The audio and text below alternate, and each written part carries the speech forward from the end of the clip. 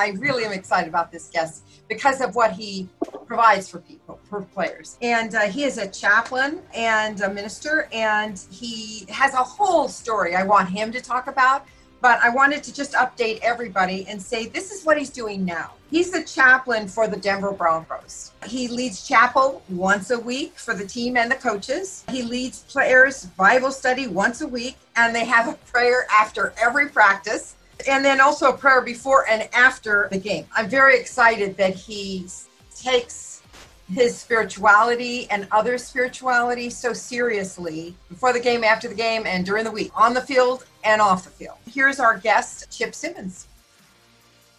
Is that no matter what they do, you can't go that low as they go, and you got to try to stay on a higher plane the whole time. And now, some guys can compartmentalize very well and for a long time, but I don't care who you are, eventually it's going to blow up if you don't get that part of your life in check.